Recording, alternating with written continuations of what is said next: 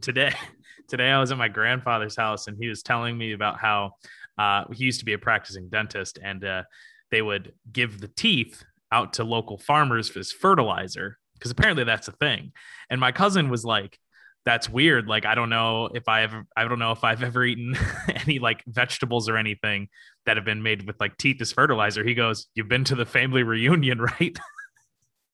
And she just looks at him. So apparently, for like 10 years, we were just eating tooth corn. That's not real. You can use teeth as fur. You can use teeth as fur. He's crazy, dude.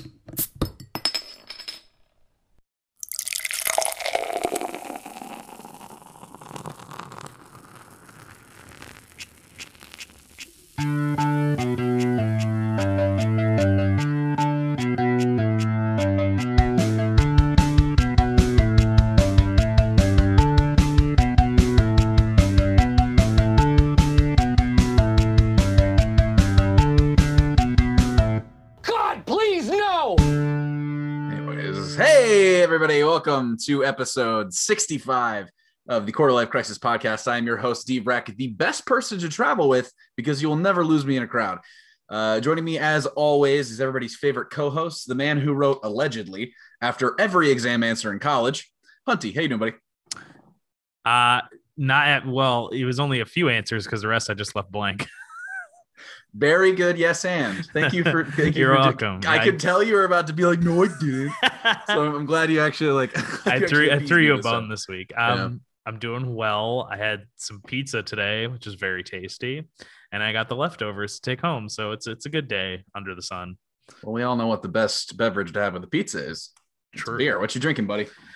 So I found a new beer from Big Ditch Brewing Company. It's called a Day Burner instead of the Hay Burner. It's just like it's a beer designed for day drinking, and it's. I was about to say, wait, I had that, but I guess I didn't. No, you did not. Have you seen that Natter Days are coming out with pineapple? I did see that. I'm kind of excited about that. I like pineapple beers.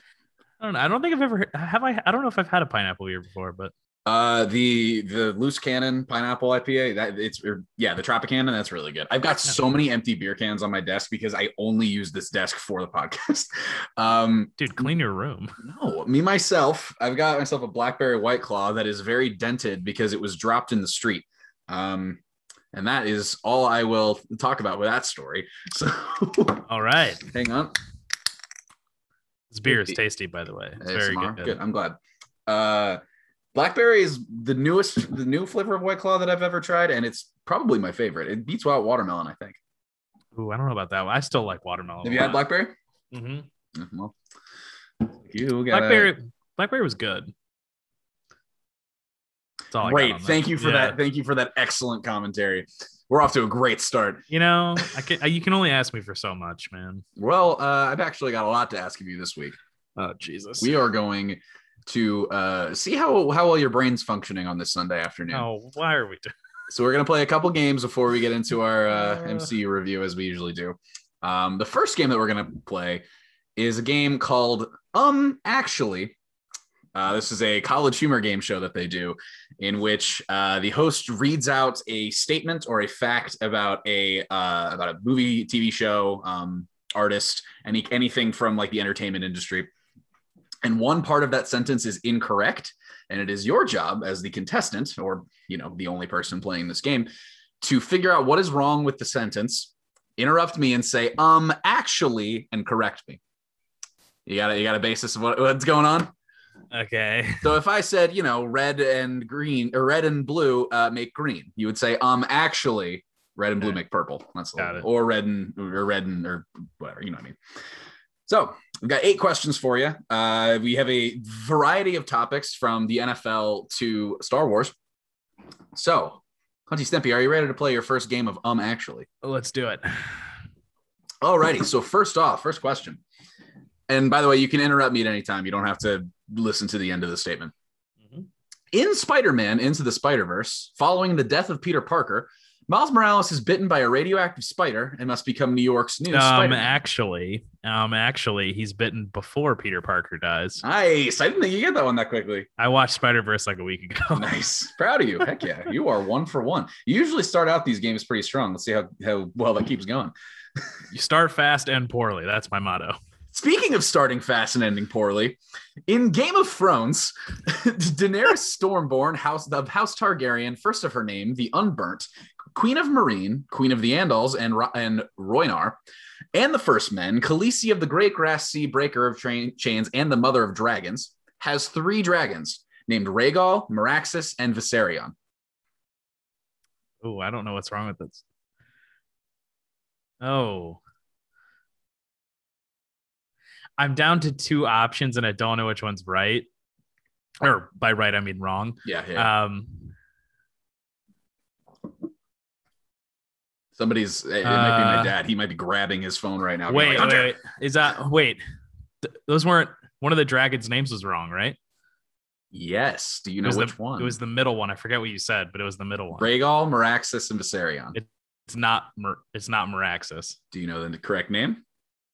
It's Drogon? Is that what it is? Yeah, heck yeah. 2 for 2. Let's go. Come on. Yeah, some of these questions are directly from like the show. The other ones I just came up with. I couldn't remember if she was actually Queen of Meereen was in her title or not. And I was like, I don't know if that's wrong.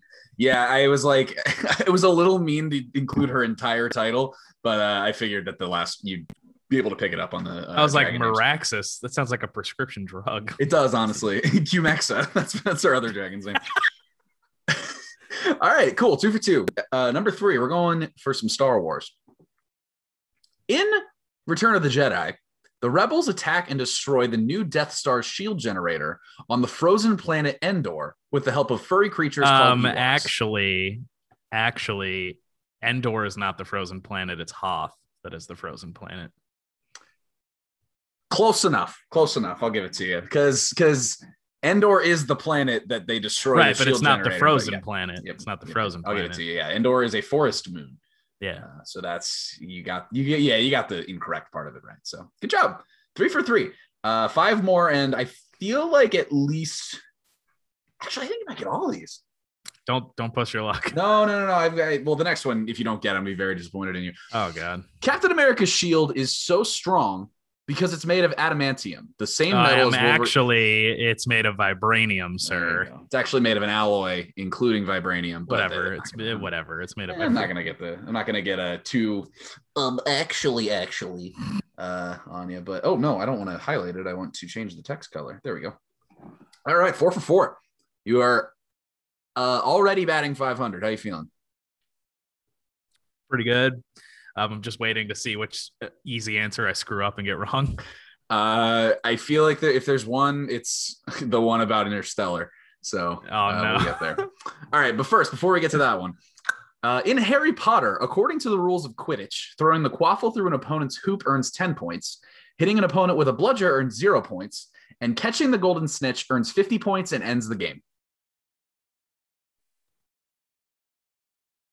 And this is where Maya is yelling at her. Wait. There's definitely something wrong with that sentence. Want me to read it again? Oh, wait. Oh, if I get this wrong, I'm in deep trouble. Do you want me to read it again before you answer? Yeah, read it again. According to the rules of Quidditch, throwing the quaffle through an opponent's hoop earns 10 points. Hitting an opponent with a bludger earns 0 points. Oh, I got it. What's up? Catching the snitch is 150 points and it ends the game. Not correct. 50. Correct. I knew it was there, but I couldn't remember the number. I was like, it's not 100. I was like, oh, it's the combo of those. Good job. Way to go. So this is me getting educated on the Harry Potter verse myself. Is 150 like once you hit 150 regularly, is that like what makes you win? No. What's the 150 points for? This is what's dumb about Quidditch is that like J.K. Rowling clearly knows nothing about sports because she has just like a metric in the game where if you just do the thing, the game's over. The 150 is arbitrary. So you can catch the snitch, get 150 points and lose. So what's the wait? It's just she just assigned a point total to it. There's a point in the series where actually like in the 4th book, they go to the Quidditch World Cup and the 2 twins, Fred and George, make a bet where they go Crumb on Bulgaria is going to catch the snitch, but the Irish are going to win because Bulgaria will be down by too many points. And that's what happens. He catches the snitch and Bulgaria loses, even though he did the thing to end the game. It's pointless. It's stupid. So how else does the game end? Is there a time limit? It doesn't. The game ends when the snitch is caught. Oh, that's so stupid. Yeah, it's like they're on the Potterless podcast. He goes off for like 10 straight episodes on why Quidditch is the worst made sport in history. They need to listen to Potterless now. Bad. Alrighty, 5 for 5 so far. Question number 6. In The Social Network, while at a club in California, Sean Parker delivers a monologue to Mark Zuckerberg about the importance of keeping control of your idea and your company.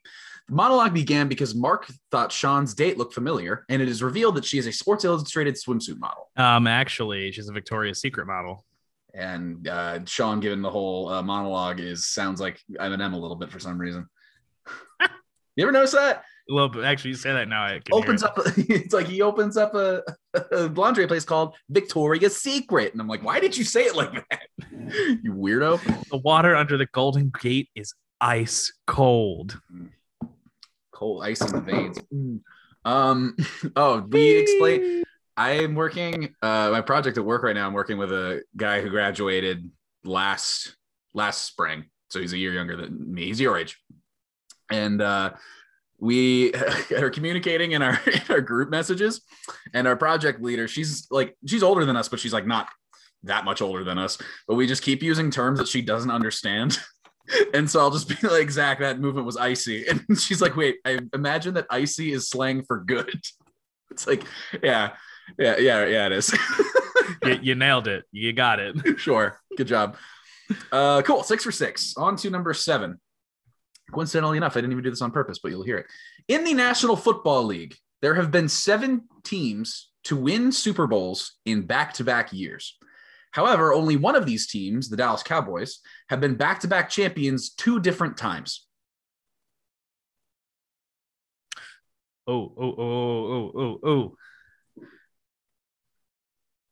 Oh, there's a lot of areas to get tricked up on this, I feel like. Oh, yeah. Let me read it again. Yeah. In the National Football League, there have been 7 teams to win the Super Bowl in back-to-back years. However, only one of those teams, the Dallas Cowboys, have been back-to-back champions at 2 different times. So back-to-back twice. So they won 2 in a row in separate, they didn't win 4 in a row. They won 2 in a row separate times. I didn't know how to word that without getting super wordy. I understand what you're saying. I just feel like it. I know the Patriots did it once. I know they did. Did they do it a second time? I'm gonna give you 30 seconds. Oh God. Make a guess. This might be the one that I'm wrong on.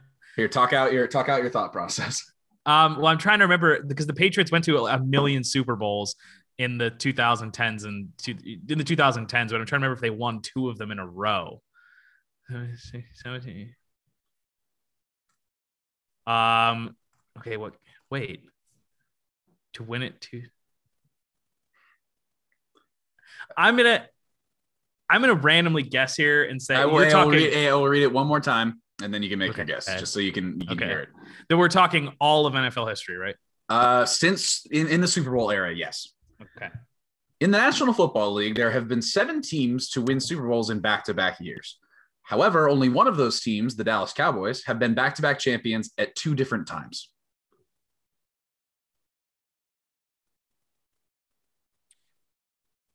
I'm going to say the Steelers also did it.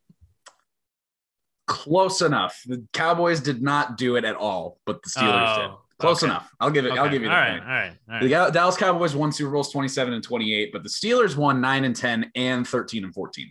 Yeah. And you were right. The Patriots won 03-04, 38 and 39, but that's the only back-to-back. Yeah, they're just really good at getting to Super Bowls. They're not guaranteed a dub, though. Yes.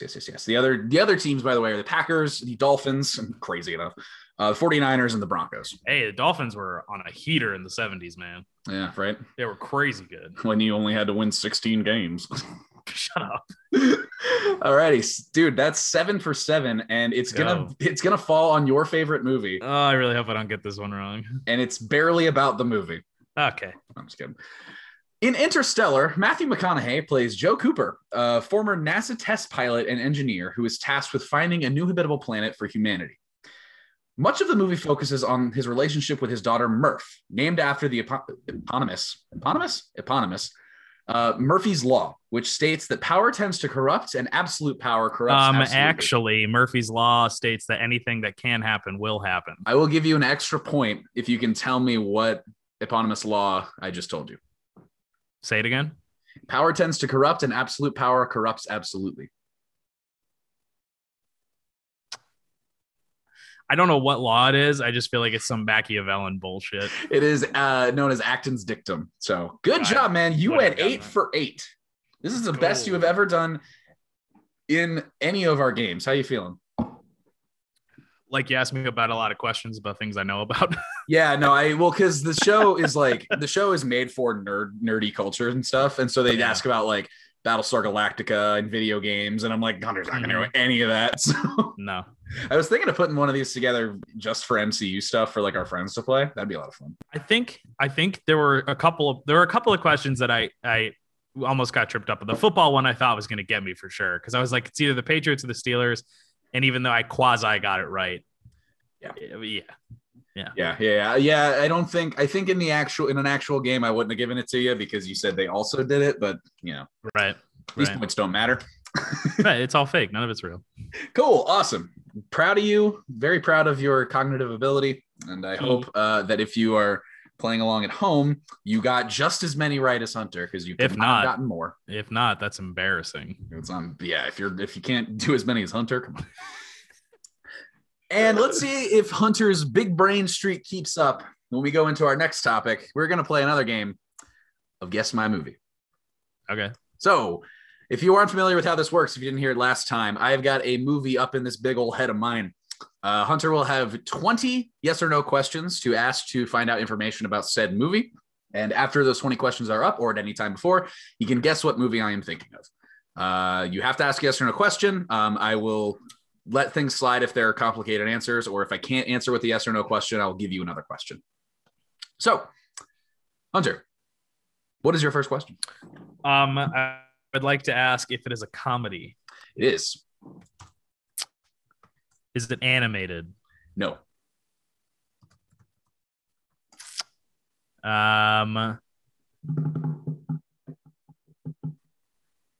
Is it from the 2000s? As in 0 to 09, or as in 0 beyond? Yes. Which one? 0 to 09. Okay. Okay. Yes, it is. What? Oh, you froze. Okay. You froze on me for a little bit. Because I said, is it from? Do you mean 0 to 9 or 0 beyond? And you said yes. Well, I answered when you said 0 to 9, and then you cut out, and I was like, yes. All right. So it was released between 2000 and 2009. Okay.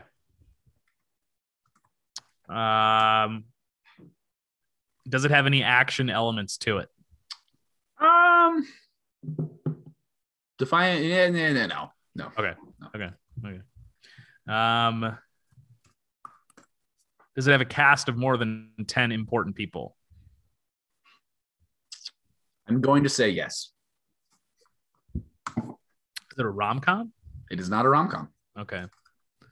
What am I at? Like 6? Yes, that was your 6th. Wow, go me. Okay.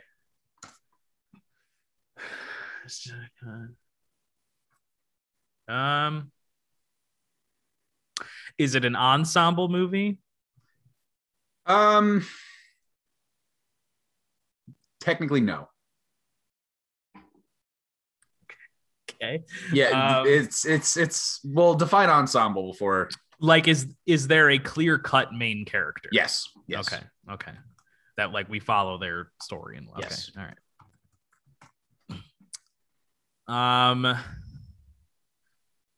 I literally have no idea what this would be. Good thing you have 13 more questions. I know.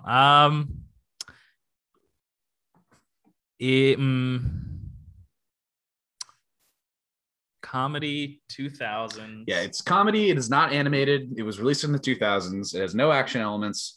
Cast of more than 10 people. Not a rom-com, and there is a clear-cut main character. Have I seen this movie? Probably. I don't know. Not gonna charge you for that one. All right. Is it under 2 hours in length? I believe yes. Let me verify. Yes, it is under 2 hours. Okay. Is Adam Sandler in it? Adam Sandler is not in it. Dang it. Okay. I was gonna narrow a lot of choices there. Actually, you know what? Just because that dude is in a lot of things, I'm gonna see the full double cast check. real quick. I'm almost certain the answer is no, but I need to verify.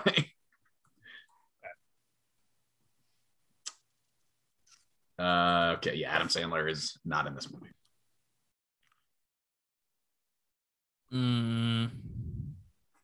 Does it take place in a city?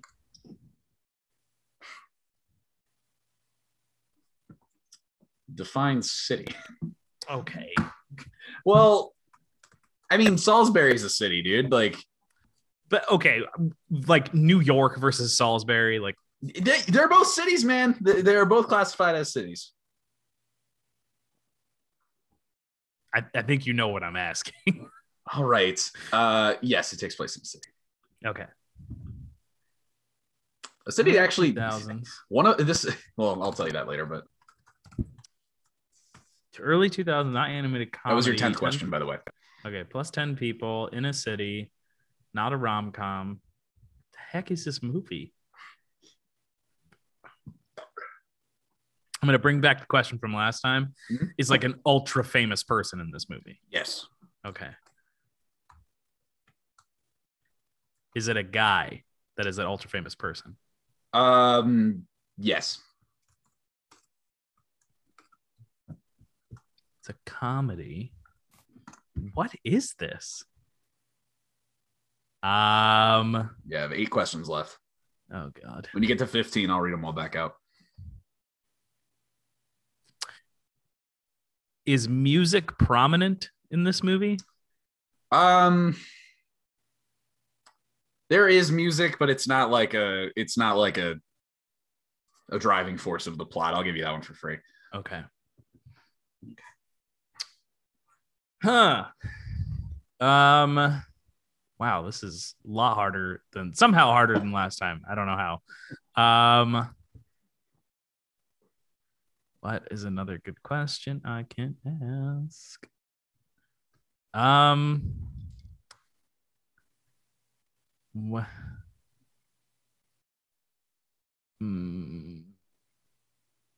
Is there one main plot line, or are there, well, this isn't a yes or no question. Is there one main plot line?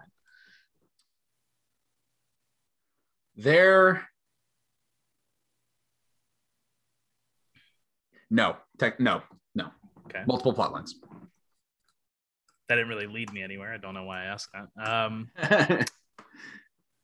that.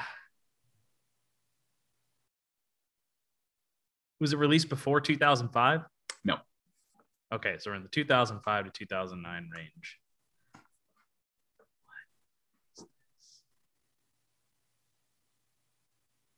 Does it have Jonah Hill in it? It does. Oh, I think I know where we're going now. Okay. What question am I at? That was 15. So it's comedy. It's not animated. It was released between 2005 and 2009. No action elements. Cast of more than 10 people. It's not a rom-com. There is a clear-cut main character. It's under 2 hours in length. It does not star Adam Sandler. It takes place in a city. There is a male ultra-famous person in this movie. There are multiple plot lines, and Jonah Hill is in it.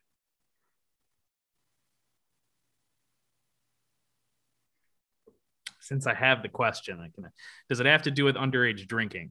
Yes.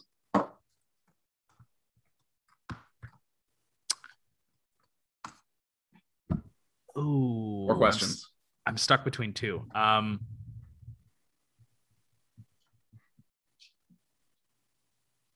Does it have to do with college? Yeah. Okay, well, since you said it that way, I'm going a different direction. I'm going to guess the movie. You have 3 questions left. Are you sure you want to do it? I know. All right. I'm probably. Is it super bad? It is super bad. Let's go. It is super bad. Once I got to the underage drinking threw me off because I was either thinking of that or the movie Accepted. I've never seen that. Well, you should. It's stupid, but it's funny. But Accepted doesn't star Jonah Hill. He's in the movie though. But as soon as I said underage drinking, I was like, that doesn't help me delineate because Accepted they're both underage. So I'm like, but that's why I asked about college. And when you were like, Yeah. I was like, okay, it's not accepted. It's a theme. It's not in college, but it's a theme. Because like accepted is about college. Yeah. It's a the Beautiful. Multiple plot lines. I was thinking like, because it's got Seth and Evan doing the thing and then McLovin doing the other thing. Like, and that was the deal. And when you said, is there an ultra famous person? I'm just like, there are several, but yes. Yeah, there's at least one. Yeah. I mean, you got Jonah Hill, Seth Rogen, Bill Hader, Michael Cera, Emma Stone. Like that movie is stacked. What I was going to say is stacked movie. Good Lord. What I was going to say is it's one of my favorite. It's my favorite comedy, probably one of my favorite movies ever. And I did not know until right now that it takes place in Vancouver. Yeah, I knew that's probably where they shot the movie, and we're just like, what if we just put it where we were shooting it? I feel like it's one of those movies that could take place anywhere, like it's any town USA. Isn't it written Vancouver, USA? Yeah. Well, that's the saying. Shut up. Did Seth Rogen write the movie? I don't know actually. Because he's Canadian, so that would make sense. He is Canadian. It was written by Seth Rogen and Evan Goldberg. Who's Evan Goldberg? I'm gonna assume he's friends with Seth Rogen. He was born in Vancouver. There you go. This is the end. Super bad sausage he's party. Probably the same guy that helped Seth Rogen on like all of his movies. Yeah. I'm looking at all his old. Yeah, the interview producer on The Interview, producer on Neighbors. Yeah, he's always with Seth Rogen.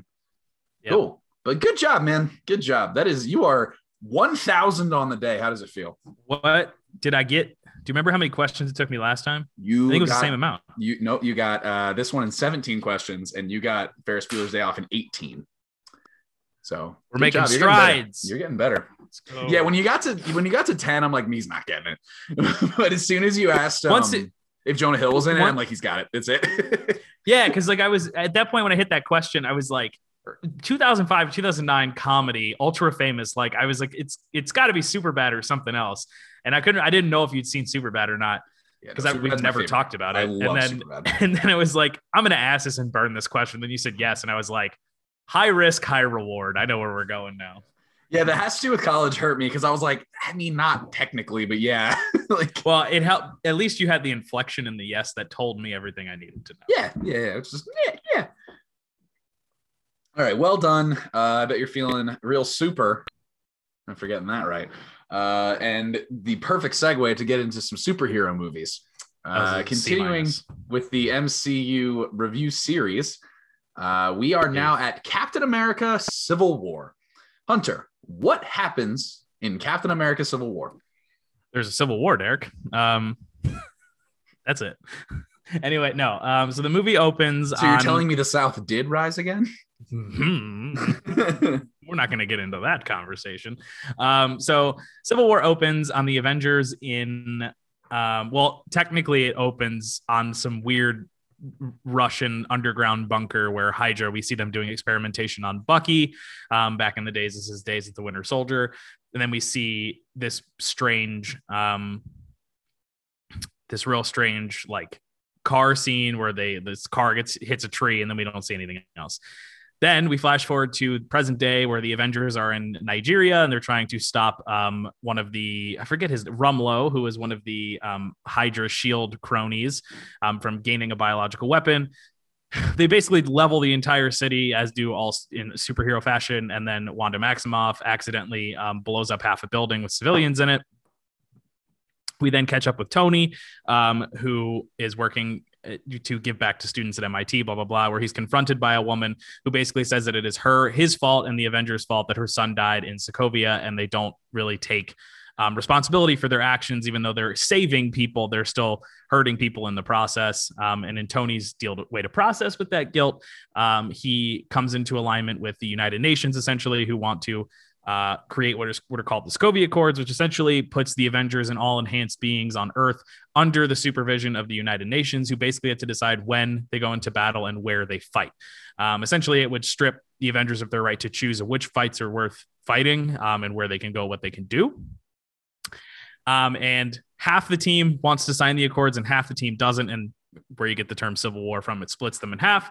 And when the UN goes to ratify the Accords, there is a bombing because at the same time, there is this really sus dude named Zemo, who is vaguely Eastern European. We can't really tell where he's from. We later find out he is of Sokovian descent. I'll also interject and say his name's Helmet. Yeah, no, no, it's Loser. Helmut. Helmut. His name is Helmut Zemo, and he's doing some really weird stuff. So essentially, he bombs the UN, then he frames Bucky. I'm saying the Winter Soldier did it. So now everyone's against the Winter Soldier. But since Cap and Sam and a bunch of others did not sign the accords, they are now criminals when they try to engage. We meet Black Panther. We meet soon to be King T'Challa, and he basically his father gets killed in this bombing. So then the Black Panther gets involved. It all boils down to Cap knows what's really going on, but the people that signed the accords don't believe him. Everyone who's with Cap on Team Cap does believe him. It all comes to a head in this big fight where they basically are like, we need to go stop Zemo, and Iron Man and his team is like, no, you're criminals. We need to bring you in and arrest you. They have a huge fight at the airport in Berlin where we meet Mr. Spider-Man, which was some great comedy thrown into this movie. Also, Ant-Man teams up, so we bring in Ant-Man from prior movies. They have this big fight, and then eventually Cap and Bucky get away. They go to stop Zemo, where we then learn, because Tony follows him to give help because Tony recognizes that he was wrong. Team Cap gets arrested.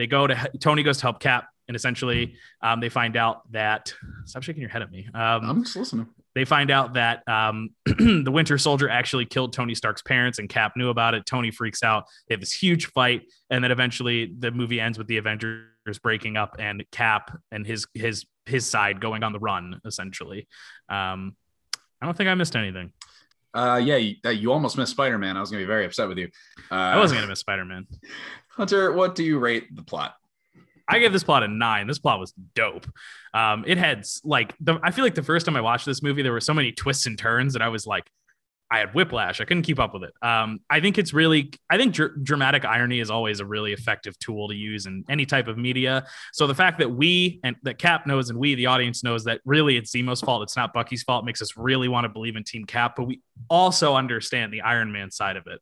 Like, I can see both sides of the coin. I'm firmly Team Cap because, even, yes, there are people who sign up, to be, not necessarily sign up, but when you're dealing with these evil people, these evil, other people, other beings, when they come to basically terrorize and blow up your entire world, like, people are going to get hurt, things are going to be destroyed. And yes, the Avengers could take more responsibility, but I feel like they learned that after the events of this movie. They don't need people to control them, essentially. And I think overall, I just think there were a lot of good twists and turns, and I think that having Zemo at the back burner of it all, but no one else could really see that, I thought it was good overall.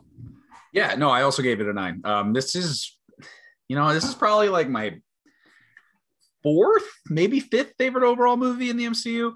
I've loved it since I saw it in theaters. You know what? No, I've loved it since I saw the second trailer where Spidey zooms in at the end. That is a feeling that will not be replicated for a while.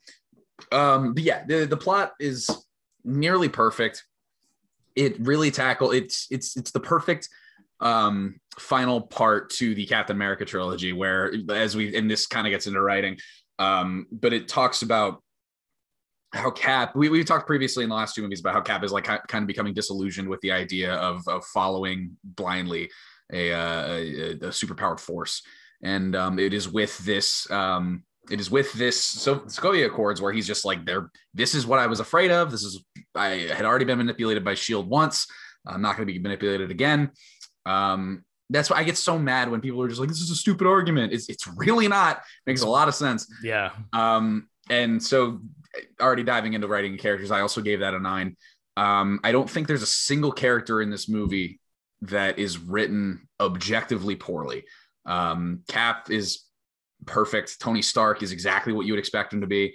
I guess bringing Clint back to just not do much was a little weird. I guess that he needed to bolster the teams, and he did have those like moments with Wanda. He was contracted for X amount of movies. Yeah, exactly. He had that relationship with Wanda. He was there. Black Widow is better in this movie. She was good. Fine. She was better. Yeah. Tom Holland, like this sold me immediately on the new Spider-Man in the MCU. I fell in love with him as soon as there was that scene in Peter Parker's apartment. It's not perfect writing. It's not quite as good writing and characters as Guardians 1. But it still gets a 9 from me. Yeah, I went with an 8, similar reasons. I think there were a couple of questions where I was like, question mark. So like the one part was when they saw Sharon at the funeral and they both looked surprised to see her there, like Sam and Bucky. And I was like, did you not ask her who she was in Winter Soldier when you realized she was a spying it? That never came up ever. Didn't. Thought that was weird. But then I also had a question about, like, I forget, do you remember why is Pepper like mad at Tony in this movie? Like we hear Tony say it, but we don't really see it initiated. What I would assume is at the end of Iron Man 3, he was just like, hey, I'm not going to be Iron Man anymore. And then he blew up his Iron Legion. And then the next movie he was in was Age of Ultron. Yeah, I guess. So maybe she's mad about that. Yeah, I thought that was kind of again, the writing's so good that you can look this far into it and be like, yeah, wait a minute. Yeah, no, this could very well be us making excuses, but yeah.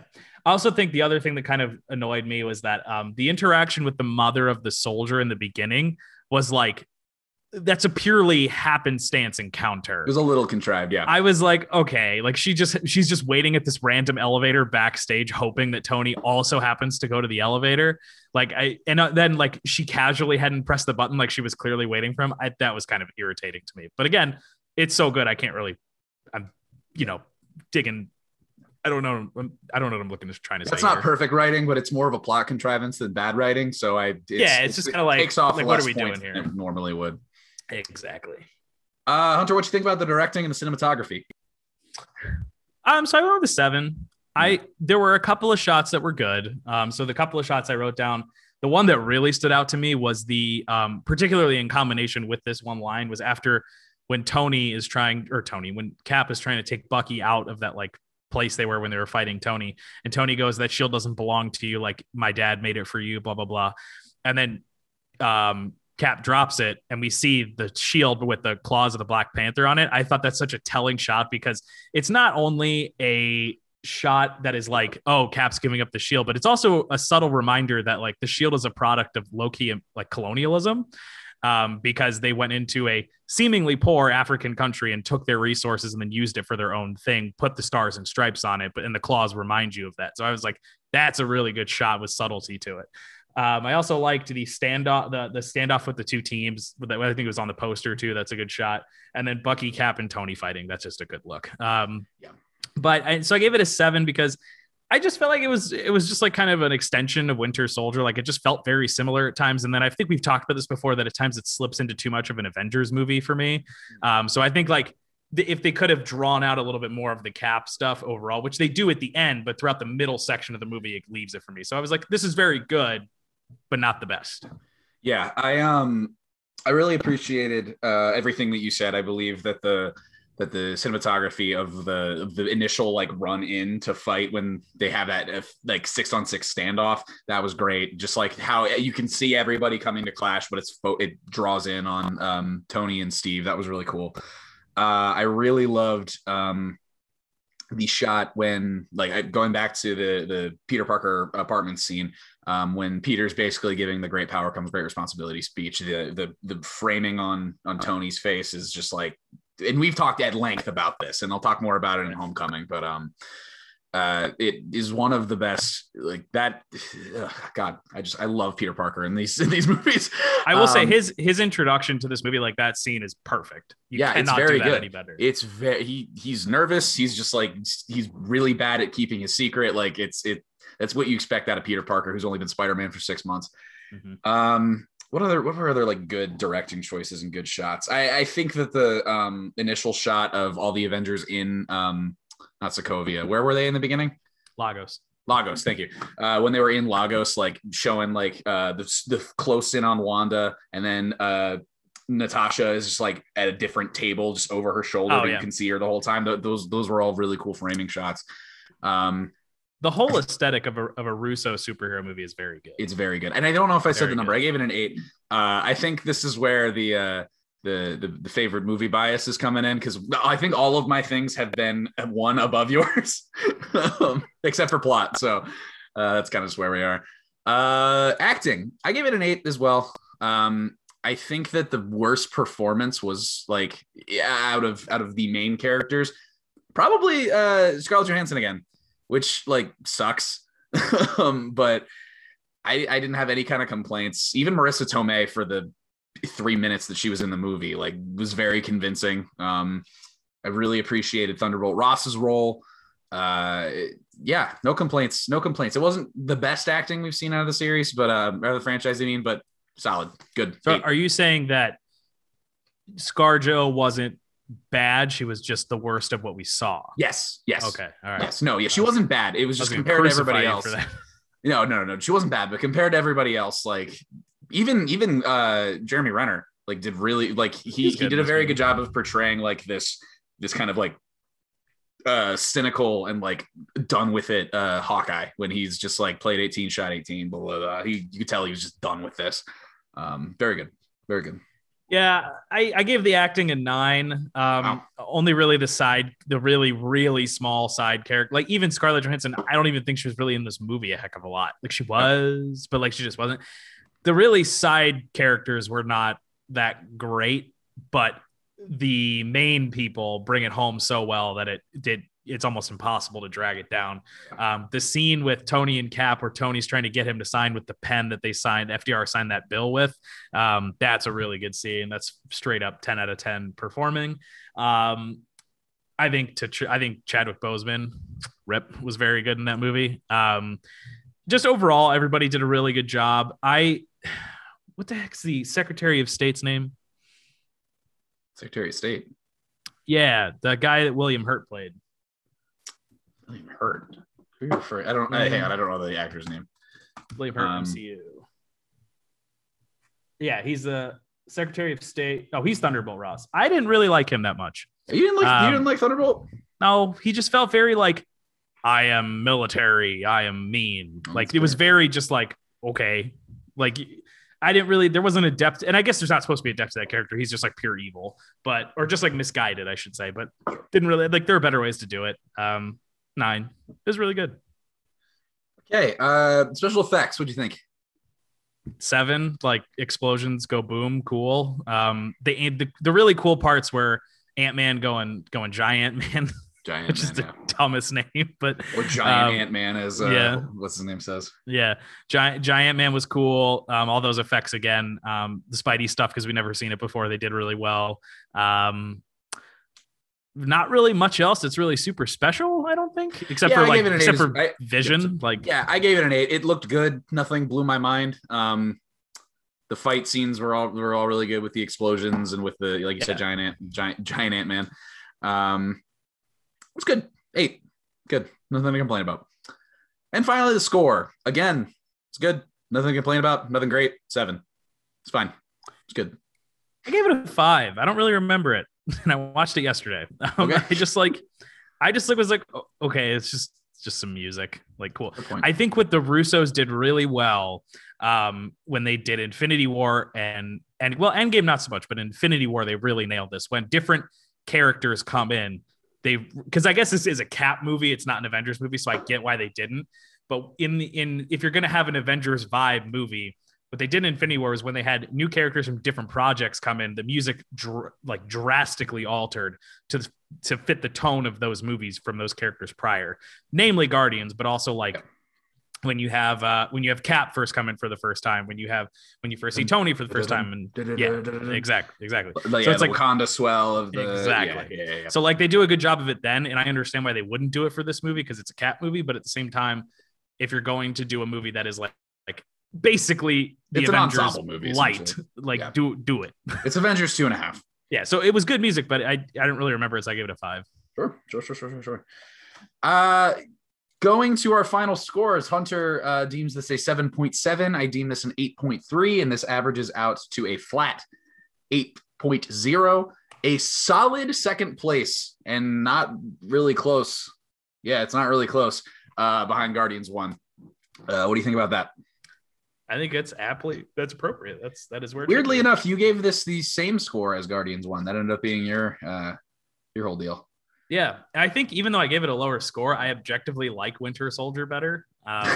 Okay. I know it's weird. I gave it a lower score. Maybe it is just like a not as good of a movie, but I like it better. I don't know. Yeah, I'm thinking of this when I get to because we're going with Doctor Strange next, and it's higher than some movies that I don't think I would put it higher than. Wait, is it? No. It's weird when you look at some of these movies like objectively without comparing them to other ones, and you're like, wow, this movie like unironically is pretty good. I just don't like it in comparison to some other ones. Sure. Just weird. Well, yeah, I don't know if I told you this. My sister's friend said that she's really into Marvel, and she said when you're judging these movies, you have to pretend that no other movies exist. Right. It's like exactly. Yeah, a little bit. Like I'm not gonna compare like Winter Soldier to Citizen Kane, you know what I mean? Or in that regard, Paddington 2. It's true. I got to see Paddington 2. I really need to watch them. Pete Blackburn swears by them on Twitter. I need to watch these movies. Yeah, I'm sure. I like a bear. How can it be that good, though? The last movie I saw with a talking bear was Ted. So, hey, don't sleep on the Ted movies. Those are funny. I have never saw the second one, but it's the same as the first. I was about to say, I think I've seen it though. Amanda Seyfried is better than Mila Kunis, but that's about the only change. Wow, interesting. Yeah, she is. I really like Mila Kunis. I mean, they were both good, but Amanda was better. I wonder why Mila didn't come back for the second one. It's a good question. What was the canon explanation to them not being together anymore? It was the plot line was they got divorced. They like split up. That was it? Yeah. Cool. You catch up with, I think his name's John, Mark Wahlberg's character. You catch up with him like 4 months after his divorce. Yeah. And Ted's like, dude, get your life together.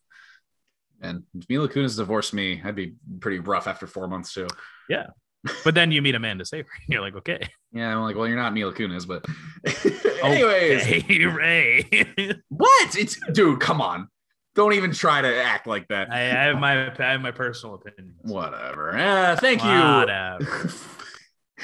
After next week, like I said, we'll be going into Doctor Strange, which is, spoiler alert, one of my least favorite movies in the MCU. It is. I think, and Joe will fight you on that. He will fight me, but he's wrong about it. Okay. I will like submit to the idea that I think less of Black Panther than most people do. And you do. I might be crazy for it. I'll take that. But Doctor Strange is objectively not a good movie. So fine. We'll get there next week. Anyways, that wraps it up for the MCU review segment. We are going to end things off with a little segment we like to call Crisis Averted. Hunter, who are you sending love to today? I think I did this last week, but I'm going to do it again. I'm shouting out my friend Emma because her puppy was born a couple of days ago, and she's going to get the puppy soon, and I can't wait to play with the dog. So I want to meet the dog.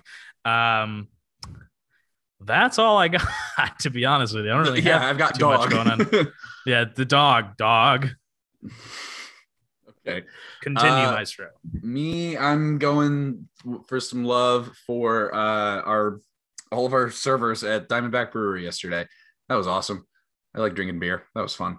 Also, shout out to all the Uber Eats drivers that are willing to deliver me crispy, crunchy chicken at 11:30 p.m. Jeez. So, good God. That wraps things up for episode.